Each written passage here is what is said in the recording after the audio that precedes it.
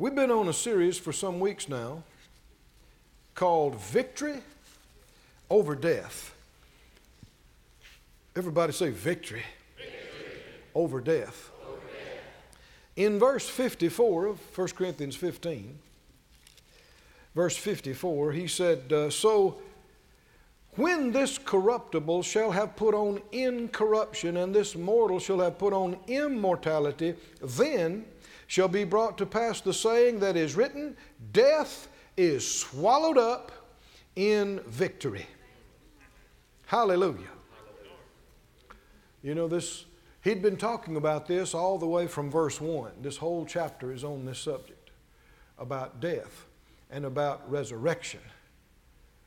And he said death is the last enemy that'll be put underfoot. Death is not a friend. We were actually not created to die. It's because of sin. The wages of sin is death. Keep reading. He said, O death, where is your sting? O grave, where is your victory? Now you know you got something strong working in you when you can stand out by the grave, even if it's a friend or loved one's body in the casket, and you can stand there and be sassy.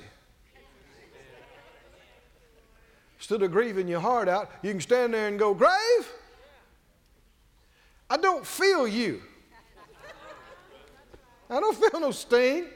I don't feel your bite, death. Grave, you got no victory. None. None. You got no victory.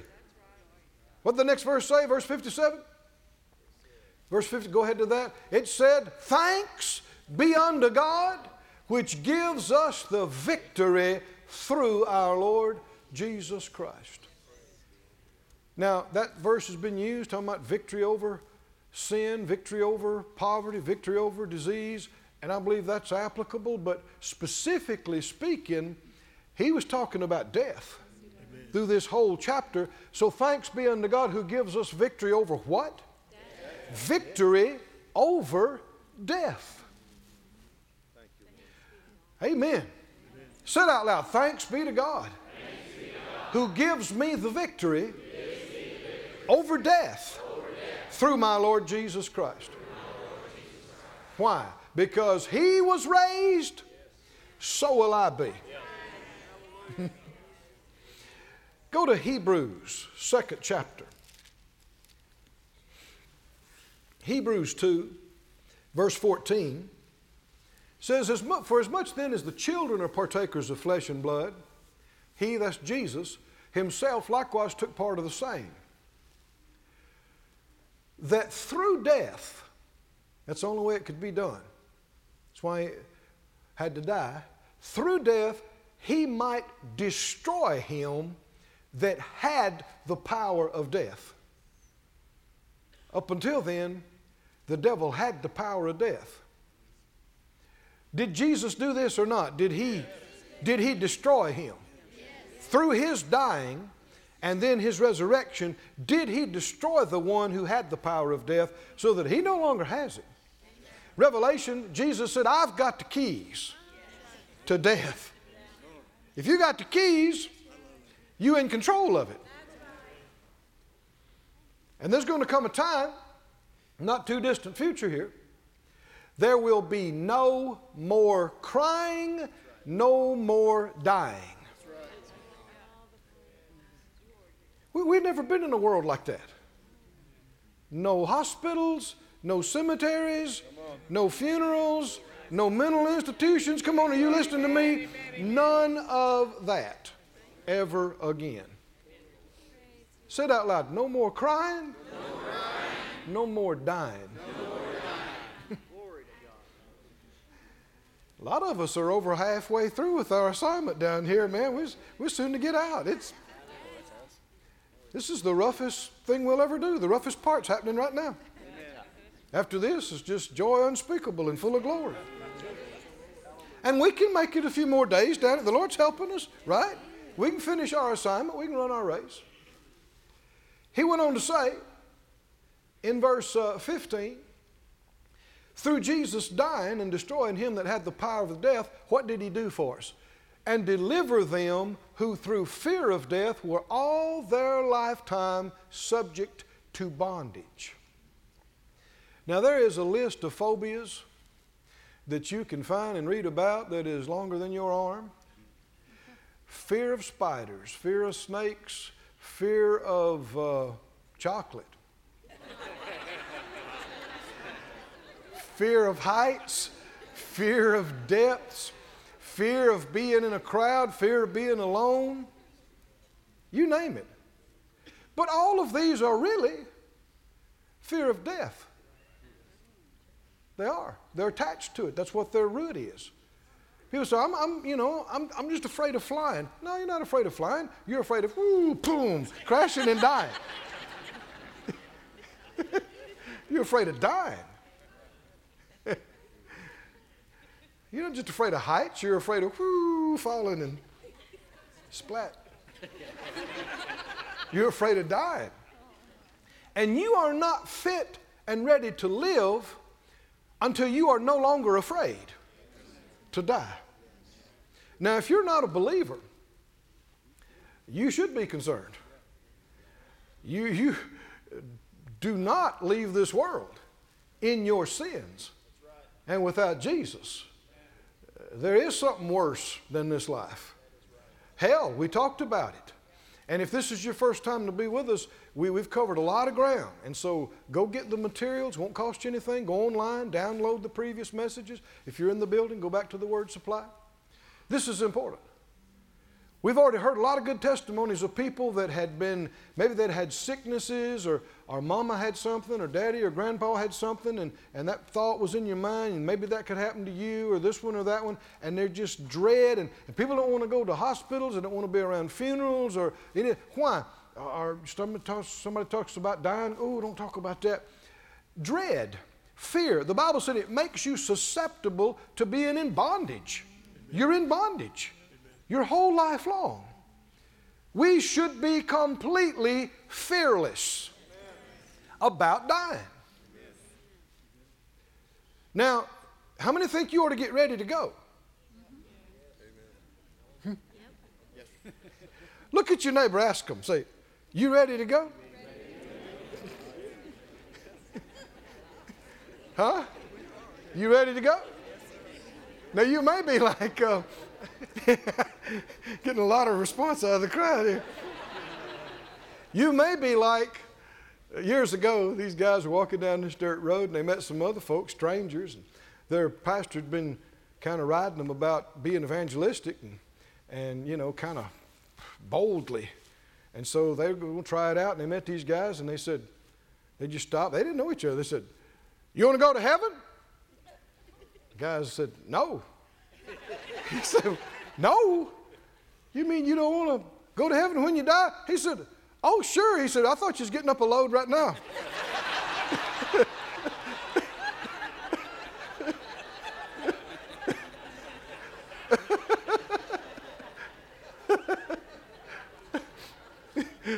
So we're not necessarily getting up a load right now. But we've talked about this with 7 billion people on the planet. There are a continuous, huge inflow of arrivals, that's births, and departures. People leaving here, that's deaths. They tell us that just a little over every second, 2 people die somewhere on the planet. That there will be, some 155,000 or so that died somewhere on the planet today before the day's over. And how many is still around that were born in the 1600s? How many? Absolutely not a one. And if the Lord tarries His coming another couple 100 years, how many of us will still be here? None. How many? None. You sure? Yes. You won't be here? Huh? You sure you won't be here? There's no way you'll be here. I know some years ago I was looking at the calendars and I was praying and thinking about meetings and thinking about ministry, and I went on and looked at 2010 and 2015 and 2020 and 2030, and I was thinking about I don't know all the things that are going to happen. I was just kind of praying and looking. And finally I got to a place and I thought, whoa, wait, I probably won't be here that far out. And the Bible tells us to pray and say, Lord, teach us how brief our time is and to number our days. We need to live with that awareness, because I asked the Lord actually some years ago. I'd seen some things that were just tragic and just really wrench your heart. And I just kind of sat down in my chair and I said, God, the love I have is from you, and nobody cares more or loves more than you. I said, how do you tolerate this? The evil and the pain and the suffering. I said, it bothers me. How do you tolerate it? And just like that, he answered me. And I can't describe the tone, the way, but it was love. And he said, son, it's very brief. He's telling me how he tolerates. From his perspective, even if it was 30 years of suffering, it's just like that, and it's done. And of course, redemptive plan is available to anybody that will lay hold of it, right? But are you ready to go? Because soon and very soon, we're out of here. Would you go with me to Colossians, please? Chapter 3. What happens when you die? It's not an unknown. The Bible tells you what happens when you die. Ecclesiastes, you don't have to turn to these. You're going to Colossians 3. Ecclesiastes 12:7 says, the dust shall return to the earth as it was. Our bodies are made out of it. And the spirit shall return to God who gave it. When you die, physically, your spirit leaves your body. James says, the body without the spirit is dead. It's compared to, in the Chaldean language, to pulling a sword out of a sheath. It's like pulling a hand out of a glove when your spirit comes out of your body. I know Brother Hagin said, as a teenage boy, he died and then came back. And he described one time when he came back, he said, it's just like putting your boot on in the morning. He said he went back in his body through his mouth. Well, spirit, the same words used translated spirit as translated breath. And of course, when you die, there's no more breath. Why? Because the spirit's gone. And it's interesting that I don't care whether it's a 16-year-old over in Europe or it's an 80-year-old in Montana, and they went to totally different churches or no church. When people die, and knows the few that have come back and described it, over and over again you hear the same thing. The person says all at once, they're above looking down on their body. And a lot of times whoever's around, they're hearing them and seeing things. And a lot of times it takes a little while for them to realize. I've heard several of them describe and say they looked at their body and thought, look at that poor deer. Boy, they need some help. And it took them a while to realize that that was their body. But then they said they didn't care. It's like, whew, I'm glad I'm out of here. And the senses and the sight and the sound, everything was just off the chart compared to being in this body. This is a dull veil. We're seeing everything blurry. We're hearing everything. We're perceiving. Because of the curse, because of this flesh, we're dulled down, dumbed down. And when we get out of here, it's going to be like you took off your blinders, you opened up your hearing, all your senses are just going to go whew. Glory to God. We're going to see colors we never saw. We're going to hear sounds we never heard. We're going to experience sensations we never experienced. And the Bible says To be absent from the body is to be present with the Lord. And to depart and be with Christ is far better. And gain. Gain. People talk about sorry for your loss when people die. Well, if they're believers, you didn't lose them. And then they talk about them, you know, they say, well, where'd you bury them? You didn't. They're not there. That's their body. But they're not there. Where are they? Talking about, are they over there in the casket? They're not there. When you die, you go up or you go down. You don't hang around. People talk about, what about people haunting places? No. Human spirits don't just get to hang around on the earth after they leave their body. A lot of times, if there is some kind of spiritual phenomena, it's a lot of times evil spirits that are impersonating folks and things. They are people that are, spirits that are familiar with individuals. They know stuff about them. And that's one of the reasons the Lord told us, do not seek soothsayers and fortune tellers, and all this kind of stuff, because you just open yourself up to be deceived and duped. And people say, well, it was real, it was spiritual. I don't doubt that. That don't mean it was God, and it don't mean it was them. The devil can do some things too. You do not need to call in and have your stars read or your palm read. Come on, are you listening to me? You're just opening yourself up to be deceived by the enemy. Do not do it. You don't need that. You got the real thing. You got the Holy Spirit. He's real. And anything you need to know, He'll help you and show you. Well, to depart and be with the Lord. That's what happens. You slip out of your body and you go to be with Him. You find Colossians? 3rd chapter, please. And the first verse. Colossians 3:1, and it says, if you be risen with Christ, do what? Seek those things which are above, where Christ sits on the right hand of God. Now, there's no doubt where he's talking about. This is the heaven of heavens, where God is. Jesus is sitting on the right hand of God. You know, we have more than one description of that throne. Ezekiel saw it. John saw it. He recorded in Revelation.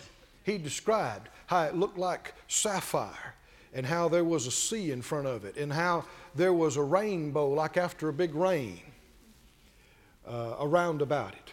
And part of it looked like emerald. And how that God looked like fire. Some descriptions say like glowing metal.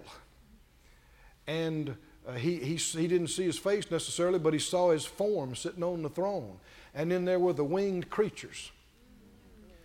Brother Hagin said he saw them one time. He said they're strange looking. He said they got eyes that go all the way around their head. And they look in every direction at once. Well, we never saw anything like that, have we? They're real. And the Bible tells us we're to seek those things there. Keep reading in verse 2. Set your affection on things above, not on things on the earth. Today's English version, the TEV, says it like this. It says, verse 1, you have been raised to life with Christ. So set your hearts on the things that are in heaven. Say it out loud. Set your heart, on the things that are in heaven. And he's very specific what heaven he's talking about, where Christ is sitting on his throne at the right side of God. You and I are supposed to think about that and be mindful of that and set our heart on that while we're living here. Yes. Verse 2. Keep your minds fixed on things there, not on things here, on the earth. Have we been doing that?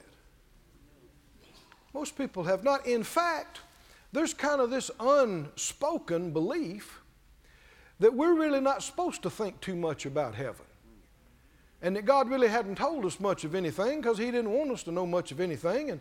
And then you hear people say little phrases like, well, you know, you don't want to be so heavenly minded that you're no earthly good. Well, what they're talking about is being goofy minded. You know, some kind of fantasy stuff. Well, yeah, that's going to profit anybody. But no, actually, being heavenly minded helps you live right here on the earth. Our Jesus is there. Our Father is there. Our relatives are there. Our friends are there. Our mansion is there. Our property is there. Our citizenship is there. Down here, it's the briefest thing we'll ever do. We are truly just a passing through. That's right. It's the truth. I know it seems like a while, but this is the only thing we've ever done so far. When the Lord calls us His little children, it's not a figure of speech. We really are newbies in this whole, I don't care if you're 100 years old, you are God's little one. You're just getting started in this, and out past this life is where it really starts getting interesting. This is training time. God's teaching us how to trust Him and live by faith and follow Him and obey Him. All the things we're learning, we will take our spiritual development into the next part. We will. The Bible says that your works will follow you. What you have done will go with you. The Bible says you will have possessions there. We've talked about it. Let me give you some scripture. Is this okay with you this morning? Don't turn there, but Hebrews 10:34. Hebrews 10:34, he said concerning them, he said, you took joyfully the spoiling of your goods. They had some of their stuff taken from them. And he said, you took it with joy. How could you take it with joy? People taking away your car, your house, your stuff, your clothes, your jewelry. Because you know that you have in heaven better stuff and lasting stuff. They didn't get your good china.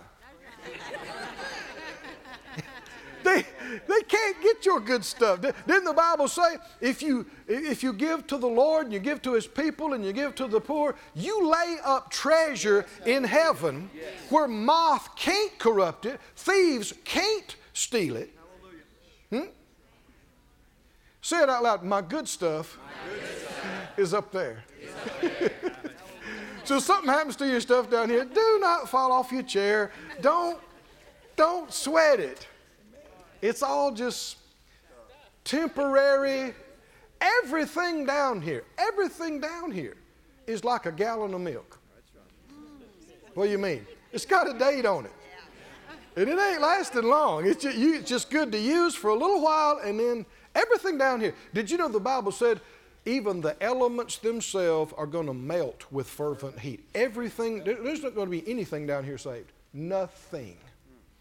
There's going to be a new heaven and new earth.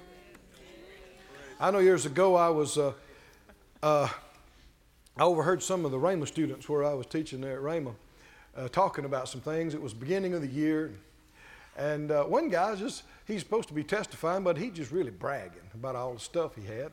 It was a little annoying and irritating, and a couple of the others were listening there, kind of shuffling their feet and, trying to be polite. Finally, one young guy, he just piped up. He said, so what? Your pile of ashes will be bigger than mine.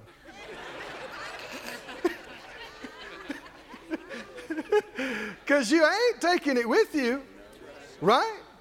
You're not. Nobody brought anything in. Nobody's taking anything out as far as natural, physical stuff.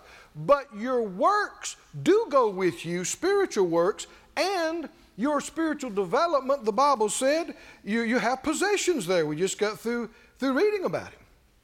There's actually some things that were on earth that are there now, one of which is the Ark of the Covenant. John said Revelation during his experience, he saw it. Well, at one time it was down here, the priests were hauling it around, and God said, that's mine. I want it up here. Heaven's real. I said, heaven's real. And everything that's been prepared for us, the Bible tells us you should be thinking about that. Where your treasure is, that's where your heart will be. Right? We should not live down here like this is everything. Like our possessions, our retirement, this is everything. This is going to make us happy forever. You're not going to be here but about another 30 minutes, God time.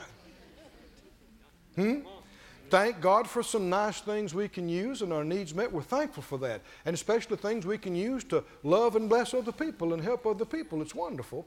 But it's very, very temporary. But you got stuff up there. Somebody say glory to God. Somebody say, I got stuff.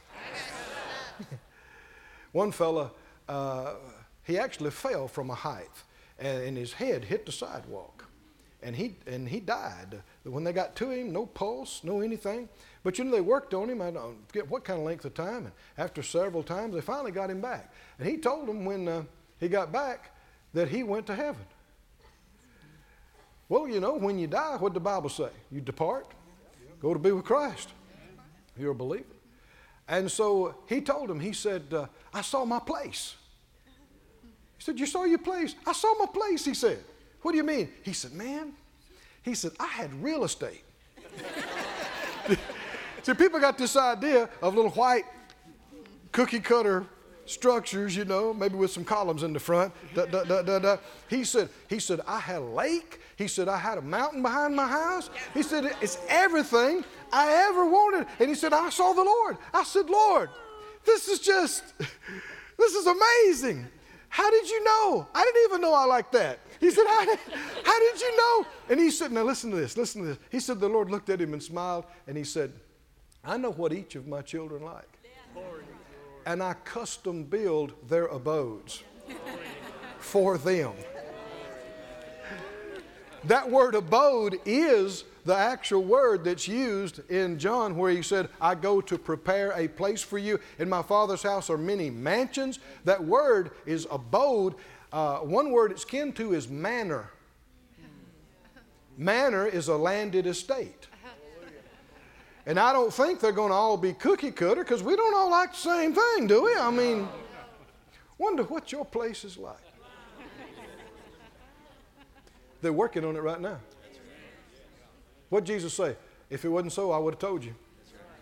I'm going to prepare a place for you, and I am coming back for you.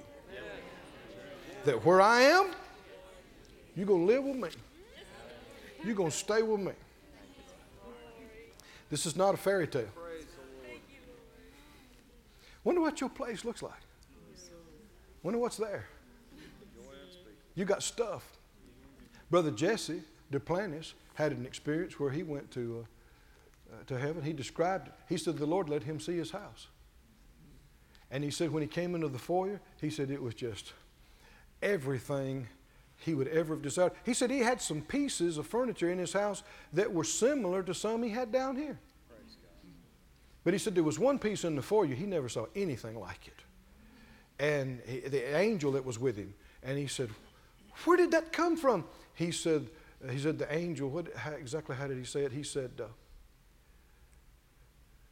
what did he say? If I remember exactly. He said, the great Lord God knew you would like it. It's from him. Can you imagine you going into your place and you got somebody over, you know, I come over to see you and I go, now that is a chair. Where did you get that chair? And you fold your hands, you go, the Father gave me that chair. The Father. He sent some angels over here and they said, the Father wants you to have this chair.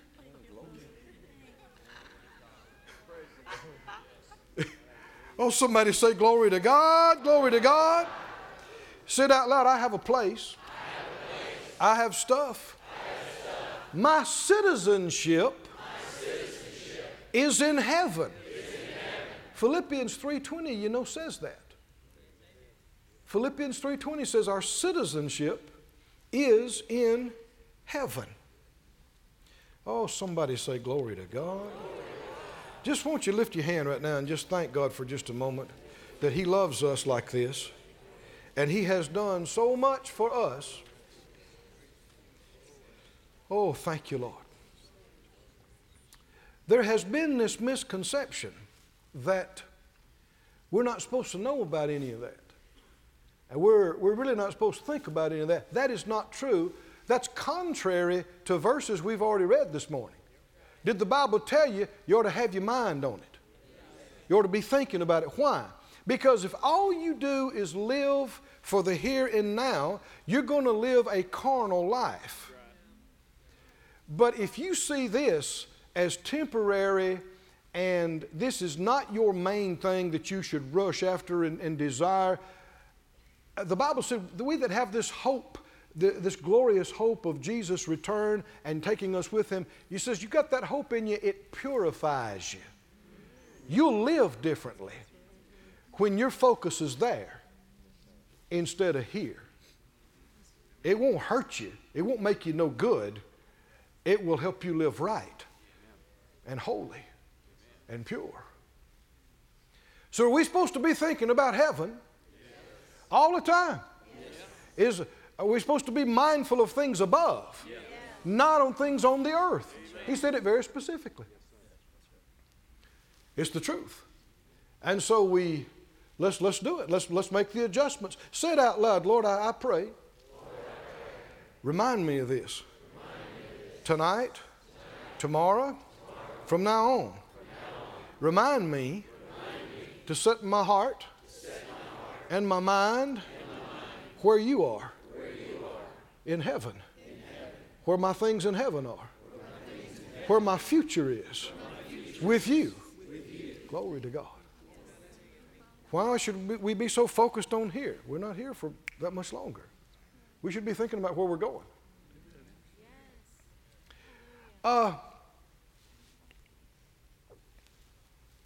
Back in 2005, I believe it was May the 21st or so, 21st, my father, my dad, went home to be with the Lord. And the way it happened, it troubled me when it happened. Those of you that have been in the church since then, you know, you heard me talk about it and what how the Lord ministered to me. Always real close to my dad. Man, he was a buddy to us boys, me and my brother. He taught me how to fight, taught me how to eat ice cream, taught me how to get rubber in second gear in a Mustang, how to pop a wheelie, how to shoot firearms, important stuff. And we were, our family just we had a great time, me and my brother and him and Mom. My mother's here today. Would you stand, Mom, and wave to the crowd? Thank you, Mom. Anyway, Mom and Dad's very supportive of us in the ministry from the very beginning. Thank God didn't have some of the struggles a lot of people have. Even though other folks might have thought I lost it, they didn't. Even if they didn't understand, they stayed hooked, believed in us, prayed for us. And so he saw with Mom the start of this church here and some other things. And we were able to take them with us to a meeting that we were going to have down in Florida, and they were going to come be with us for that week and be in the meetings with us. So he and Mom were in the plane with me. We were going down there. Now, he had a real fear of flying, and he didn't like it. And so I didn't push it for years. It was a big deal to me, but he didn't want to do it. But he was not the kind of guy that just let something whip him. He said, this thing was not going to beat him, and he wasn't going to miss out on things like that because of a fear. And so he told me he was going to go. And I thought, well, okay. And so we went, and on the way down there, as we were flying over, actually, very close to where the new church is. In the air, several thousand feet. He died. And I'm flying, and he's in the back, and it seemed like it took a half a day to get that plane down on the ground and landed and meet the ambulance. But I had to fly the plane, and he was gone. And the next 3 weeks, actually, it troubled me. It bothered me. He wasn't that old. And I thought, God, you know, there were things I wanted to do and we wanted to do and we had plans and we didn't have to do that flight. Did I miss you? Should I have said no? You know, don't do it. Don't go. And you know how that kind of thing. I cried. I prayed. I was troubled. I was vexed. And I was confident he was in heaven, but I don't like missing it. That's right. I don't like being robbed of anything down here. Right. And if you were around then, you know that I mentioned at one point that God ministered to me wonderfully. And that grief left me. What I didn't tell you is that the way he ministered to me is he let me go see my dad.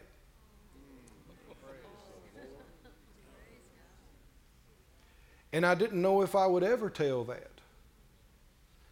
But while we were in this series now, the Lord prompted me a number of weeks ago, tell it. It was so precious to me, I didn't tell it and didn't really want to. But I'm telling you this morning. And I didn't realize till 2 o'clock in the morning, this morning, that it was exactly to the day 7 years ago that this experience happened. It was the 10th of June, 2005. It was 3 weeks after my dad went home. In the morning, I was waking up, and I left here. Glory to God. I said, did your body go? I don't know. I wouldn't say that. But I know I left here and I went somewhere. Praise God. And the next thing I knew, I wasn't here any longer. I was in this huge, and some of these words I'm using are not adequate. It reminded me of a mall, like a shopping mall, but I don't think there was any shopping going on. But it reminded me of that. But it had no top. It was open air. But the reason it reminded me, you know how like in a mall, there's activity? There's something going on here, and there's something different going on in this spot, something different going on in this spot. That's how it was, and there were people all over the place doing things. There's activity there, lots of it. And I almost didn't want to tell this part, but the Lord prompted me to tell it, so I'm telling it. I had some kind of a cycle. Maybe I shouldn't call it. It was cycle-like. It was bigger than a big bicycle, like a big Schwinn or something. It was bigger than that, but it was smaller than like a big Harley motorcycle. And it was sleek. Never saw anything like it, ever. I hesitate to use the comparison, but it's the only thing I've ever seen that looked like it. Did you see the Terminator 2? And the new and improved Terminator that was like that liquid chrome? That's what it looked like. It looked like it was made out of liquid chrome. Very, very sleek.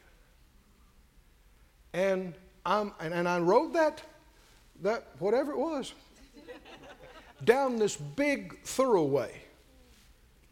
And there were these pockets of activity, mall-like, that may not be the best word, all over. And I knew my daddy was there. I just knew it. And so I turned this way, and I went this way, and I went on down here, and I saw him. Words can't describe seeing a loved one that you know is gone. I hollered, "Daddy!" And we ran and embraced. And the comfort is tangible. It's like a liquid you could feel.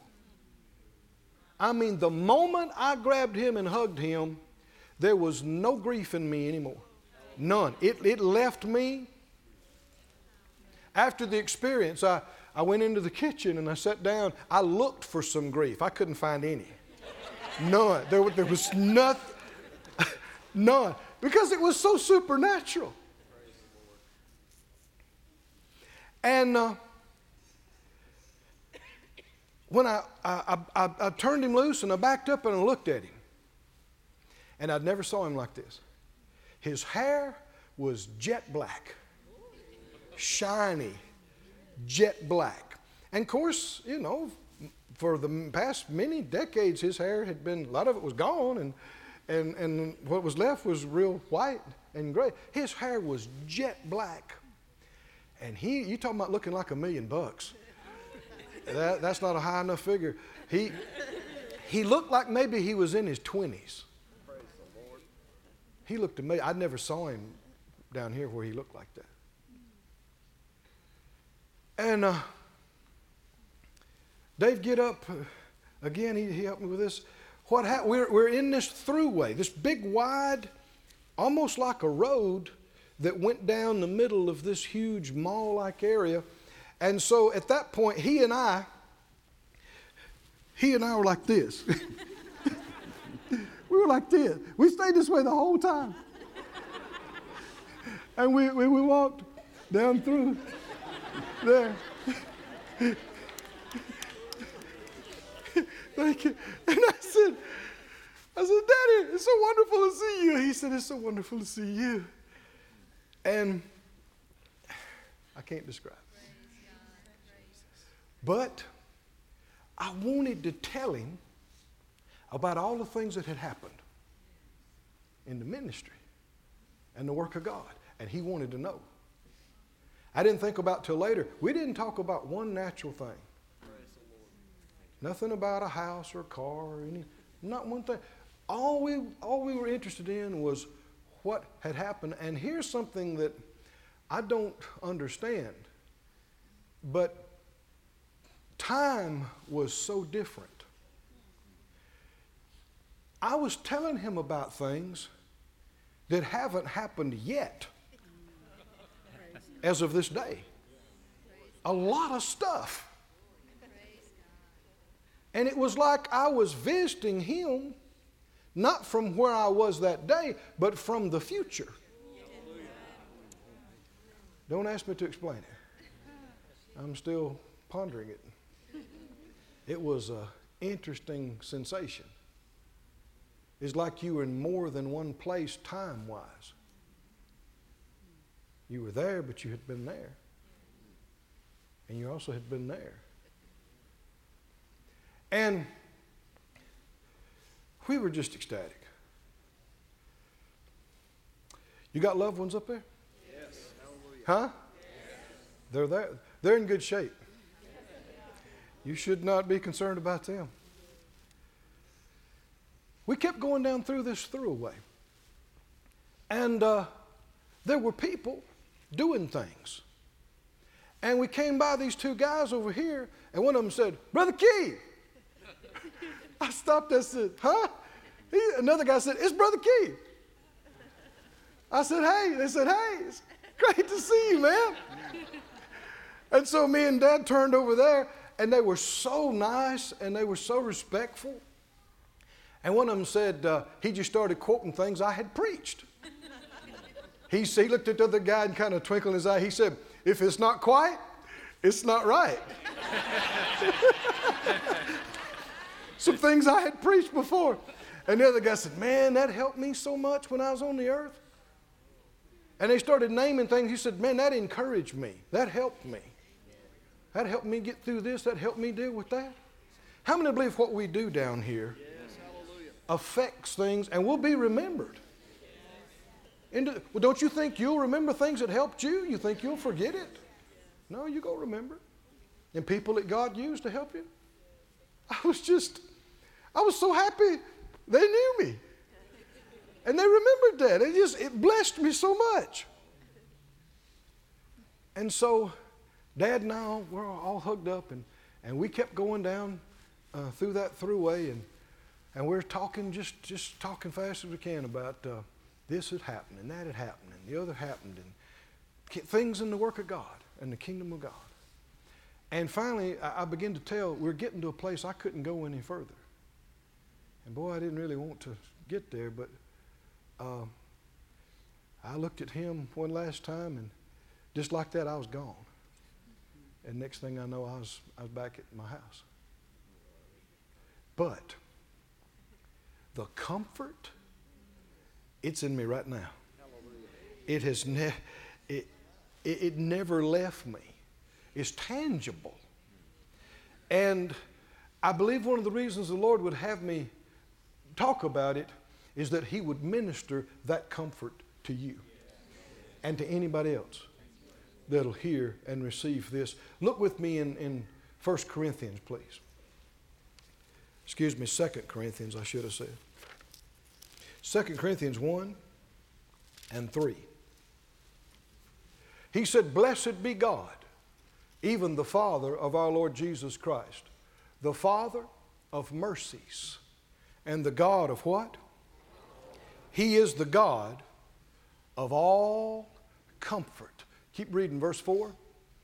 Who comforts us in all our tribulation. Now notice this, everything God gives you is not supposed to just end with you. It's ultimately for you to give somebody else. Can you see this? Including comfort. Do you believe there is supernatural comfort?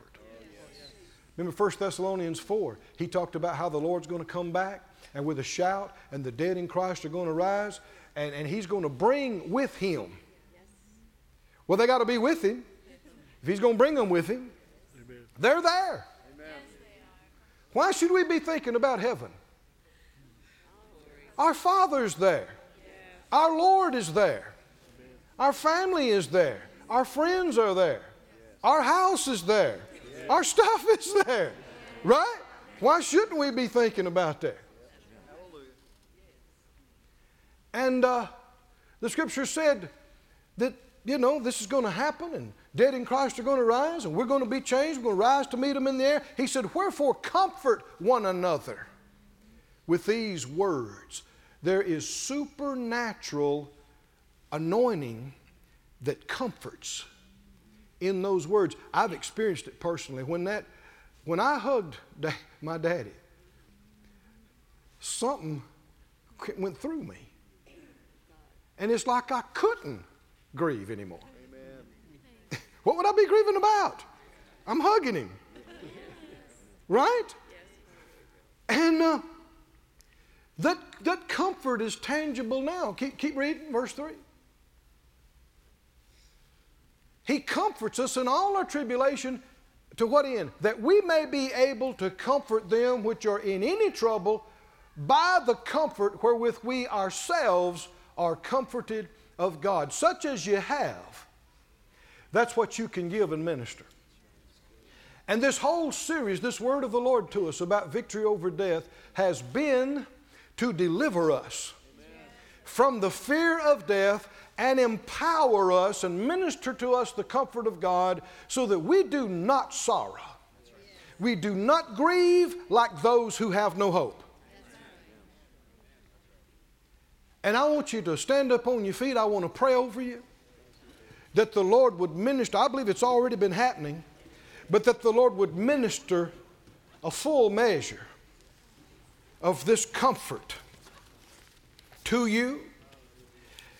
And I want you to open up yourself to it and receive it by faith. And also there will be times, maybe in the near future, or in days to come that somebody's hurting, somebody's sorrowing and grieving, and you'll have this comfort in you to minister to them. And God will give you words and give you things to say and scriptures and things to say that will cause that comfort to come into them. Just close your eyes and lift up your hearts and your mind on things above. Everybody said out loud, Father God, I believe your words. You are real. Heaven is real. All the patriarchs, the people of God, my family members and friends are there with you. It's real. And I thank you that we don't have to sorrow like those who have no hope. We have a sure hope. It's an anchor to my soul. I receive the supernatural comfort of the Holy Spirit.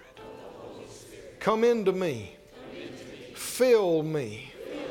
Displace all grief and sorrow. Hallelujah. Hallelujah. Peace to you. Peace on you. Peace upon you.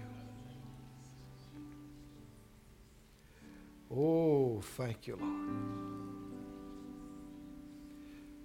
Oh, set your mind there. The Lord will let you touch things.